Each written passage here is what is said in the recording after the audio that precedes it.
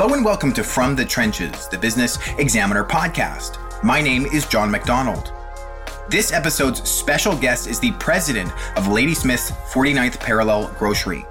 He stops by to talk about the company's incredible growth over the past 45 years.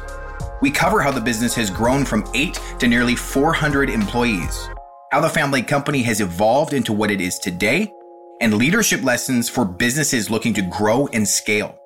Our conversation starts now.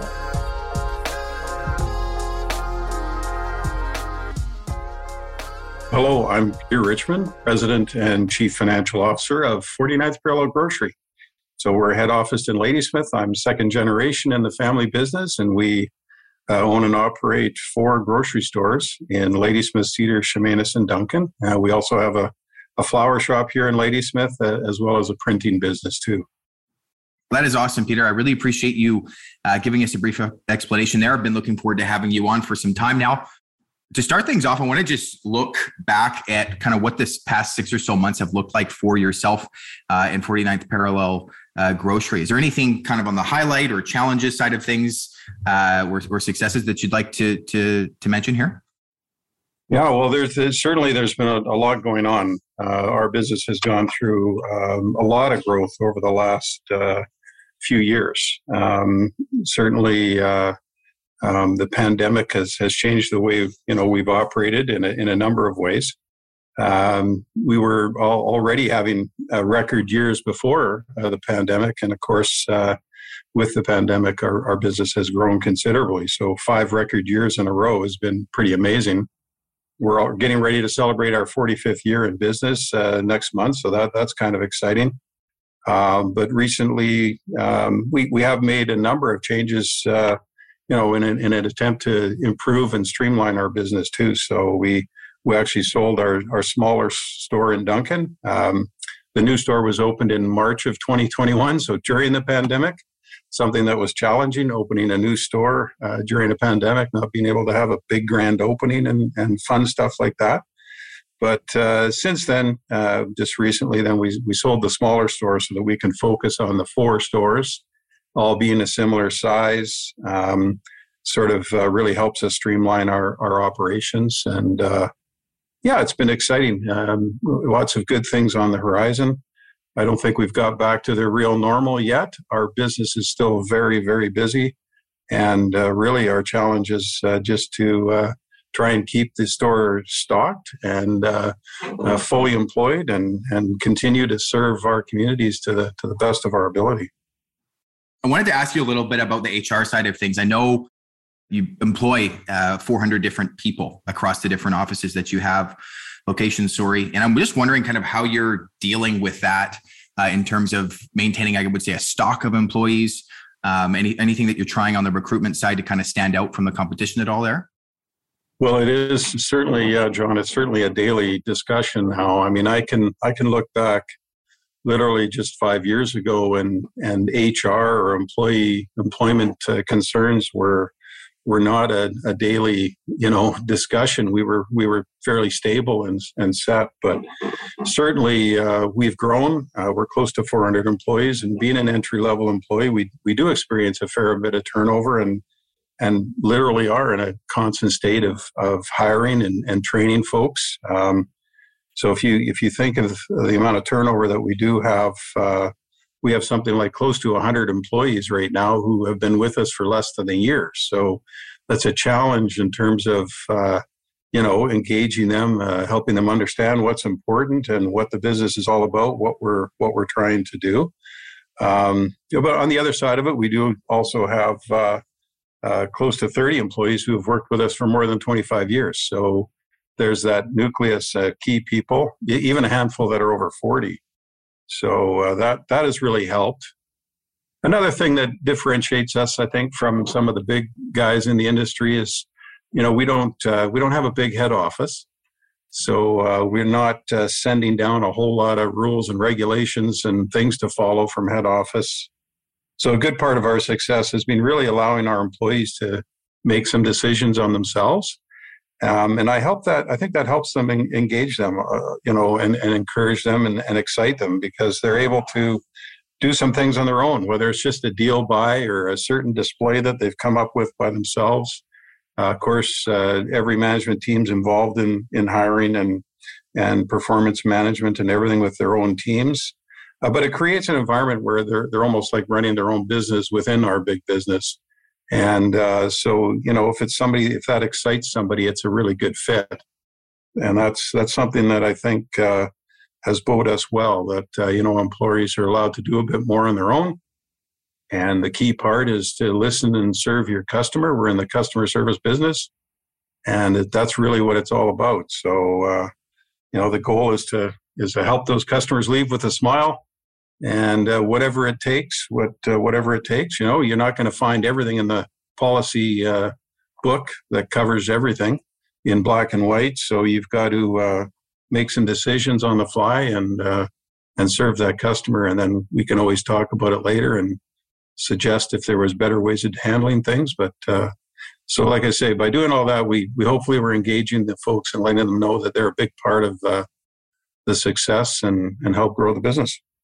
Awesome. No, I do really like that. I think empowering your staff to make decisions that gives people a greater sense of control in the workplace, which I think is tremendous. I am wondering, just on this same theme of the past 6 months, is there anything you've noticed in terms of consumer behavior that has changed? And we don't obviously want to pry into your proprietary data there, but in terms of things like spend per visit or competitive pressures, or have you noticed anything in the way that people are buying? Well, definitely. There has been a lot of big changes in our curves. Customer visits, of course, went way down during the pandemic in the initial start, and people were buying a whole lot more. That trend has sort of settled down to the fact where people are visiting us more often now, and back to several visits a week. Basket sizes are really they've gone back to maybe normal. But, we serve a little over 37,000 customers a week, which is almost 2 million interactions a year. A lot of opportunity to listen and talk to our customers.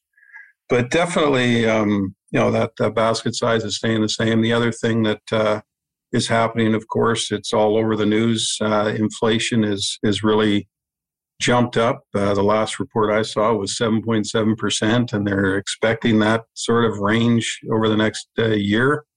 And so we're experiencing some pretty significant price increases that we have to pass on to customers. It's really difficult, but we can certainly see that we're trying to find ways to help people stretch their shopping dollar as best as they can. And people are shopping for value more and more, and we're doing our best to sort of help in that regard. So, it's a hard thing because we have something like 22,000 items in the store. So it's, you want to encourage more local items and more variety. But on the other side of it, you have to be careful that it sort of has to make sense. It has to provide value for the customer.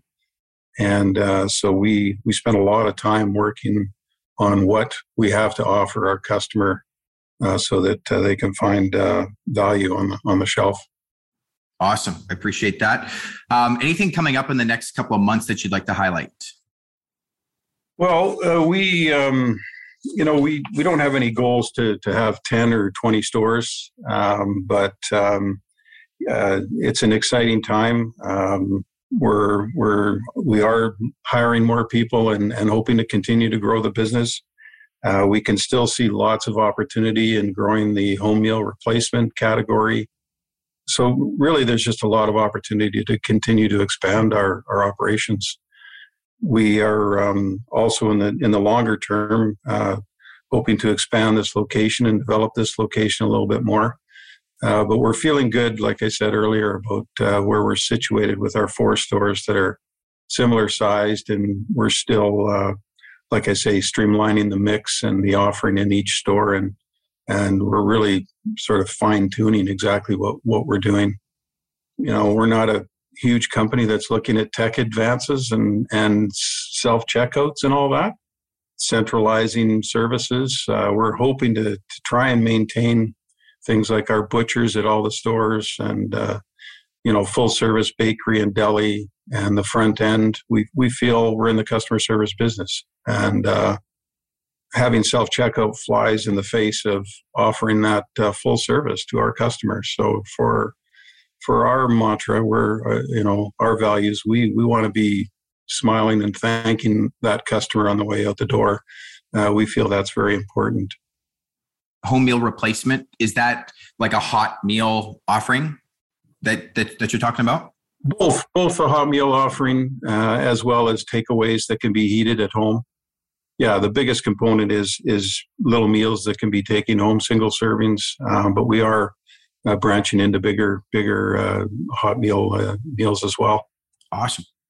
I want to jump briefly into the family business side of things. You mentioned earlier that you're second generation, but going through your LinkedIn, it looks like you spent some time in public practice for accounting. So I'm just wondering if you can give me a little bit of a background as to how the steps that led to you getting back into the family business there. Yeah, sure. Well, I do remember the days of working in the business when I was 12 years old and started with pushing in the buggies and sorting the bottles in the back room and things like that. But obviously the business has grown. I went away for 13 years to the Lower Mainland and I got my accounting designation there. But that training helped me immensely. I mean, I was fortunate to work in a number of industries during my career. I had some great mentors along the way that, all managed to make the world of accounting fun and exciting. They always knew that I wanted to get back to the family business. I did spend 4.5 years with Canadian Forest Products, which was a fantastic opportunity really to see the province and see the country because they had investments all across Canada. But spending time with Mark Powell there in that job, I was able to learn a lot on how to run a big company, to be honest. They're a big company, and with that, I brought back a lot of controls and policies and procedures that really weren't in place in the family business. It's amazing what my mom and dad have accomplished in 45 years in growing a business from a little 2,500 square foot store on the corner with 8 employees. And it's quite the story. I mean, they worked their butts off. They were involved in everything there was to do in the community. But they were really flying by the seat of their pants at the same time, So, when I came back, I started to make quite a few changes. Not all of were smooth. Awesome. Do you want to elaborate on anything there? Is there anything that worked really well and anything that kind of bombed out that you're comfortable sharing? Yeah, well, I know one of the biggest ones was my folks were not the type of sharing sales information or anything with the team. It wasn't the way business was run 28 years ago when I came back. And I was encouraging all the time, we need to share all these numbers with the team so that they understand where what is successful. So that was a big one that took a while to convince the family that was a good idea. My dad still said, hey, they only need to know how many cases of lettuce we sell, not how many dollars we've run through the till. But, now we're in the position where we literally, the team needs to know everything that, what helps drive the company's business and that we can be successful. So it's important that, we share all the cost side of things. Yeah. So that was just one that took a long period of time. I can't think of anything specific that maybe bombed, but, we are different generations, so there's still days where we will disagree on how something should be handled. But that's part of the fun of being in a family business because we can disagree, but still get the job done and focus on what's important, which is, as I said, serving our customer and serving the community. And we're blessed to be in these communities that we're in and celebrating, like I say, 45 years in business. That's pretty unusual in a fairly big industry, So we feel good about what we're doing, but yeah, we don't always agree on everything. No, I appreciate that. I want to jump into this last section here just about leadership. And you've touched on a little bit, or a good chunk of this, but you've seen this company grow from 8 employees to 400 employees now. Could you give an overview of kind of how you approached shifting the business from this family company to, not that it's not a family company now, but a very serious operation on the island? Well, yeah, I mean, it was important to bring in some policies and procedures and guidelines and things so that people knew what was expected of them. But a lot of it, like I mentioned, also had to do with giving that flexibility. So setting people up for success, allowing them to, the framework, but allow them to make some decisions and things on their own, so that they could learn from those and open door and always talk about, whether there was a better way to do things. But we've really worked hard at, making sure we have the right people in the right place and that they're ready to take on the added responsibility when we move them up. As like I say, you want to set them up for success. We've certainly brought in a lot of folks who have different strengths and different from myself because, you need those sorts of people that can keep the place running. I mean, I have Jerry and Cecil here that keep all the stores running.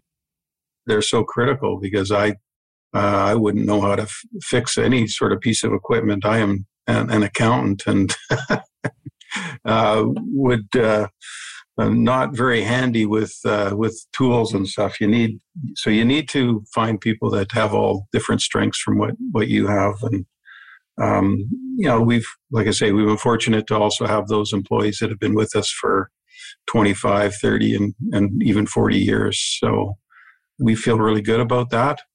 And they're able to help us grow the business. That's tremendous. Is there a singular piece of advice you'd pass on to other business owners who are planning for growth or dealing with challenges associated with scale or attempting to scale? Well, it comes all to the people. I think I've touched on it. It really is having the right people in the right place. We have been fortunate to grow with our communities. There is a lot of opportunity on Vancouver Island, but as I said earlier too, we don't have visions to go crazy either and have 10 stores. So it's got to be a little bit of controlled growth and scaling up. Certainly, we learned an awful lot. My parents learned an awful lot in running a business and running the one store. And I do remember when they went from one store to two. It was a big jump. There was a lot of different issues that came up. So you have to be careful on that growth and ramping up, so that you have enough good people that are ready to help you grow, because you certainly can't do everything yourself. It's like going from one child to two. Now you got two running in different directions. So you have to be prepared to run in both directions. Fantastic advice. Anything I did not ask you that you wanted to cover?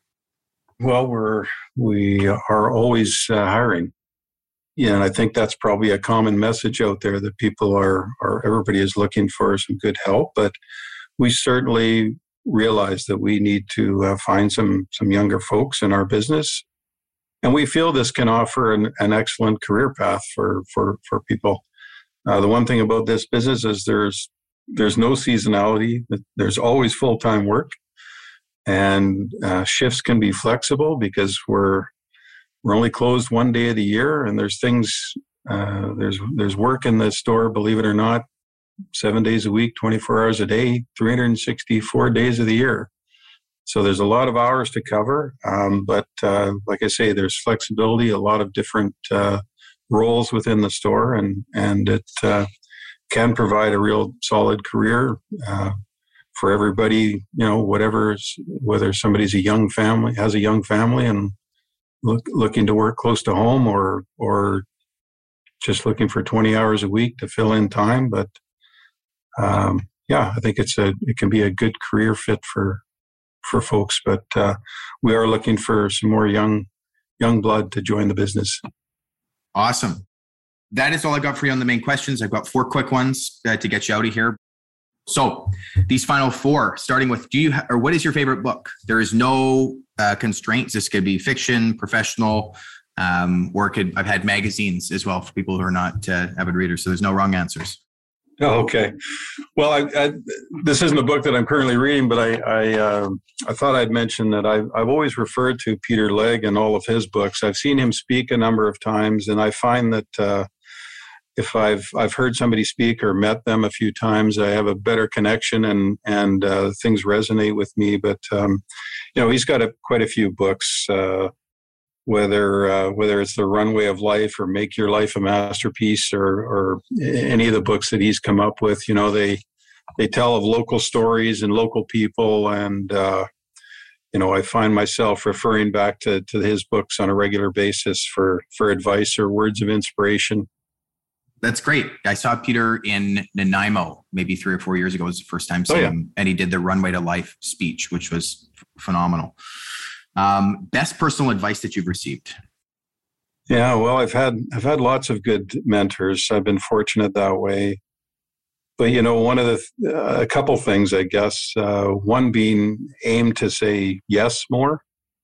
Being an accountant, and we love to tick off task lists and get things done.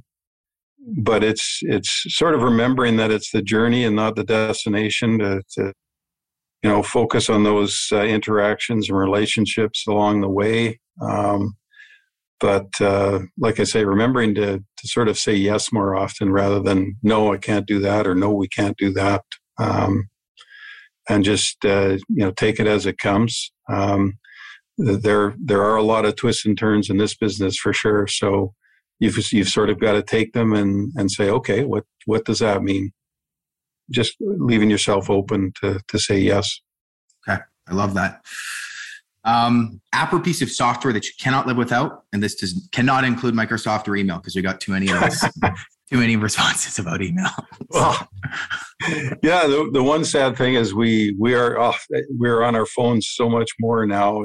I find myself probably on there a little bit too much, but after developing some maybe not so good habits during the pandemic, which is working longer hours and eating whatever was in front of me and late at night and things, I'm using an app called My Fitness Plan right now to sort of get back on track. But I'm tracking, my right from my menu planning to trying to keep a little bit more active as well, and whether it's counting your steps or your workouts throughout the week, but things like that to get a little bit back on track.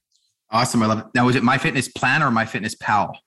My Fitness Pal. Awesome. Sorry. No, that's the one. I use that one every day. Love it. Favorite restaurant in Vancouver Island? Yeah, well, close by. My wife and I, we love the Old Firehouse Wine and Cocktail Bar down in Duncan. It's just a great vibe, and always trying a different drink every time we're in there, and they have some great food. If we're traveling down to Victoria, of course, Il Terrazzo, you can never go wrong. It's a wonderful place to go. Thanks for stopping by From the Trenches, the Business Examiner podcast.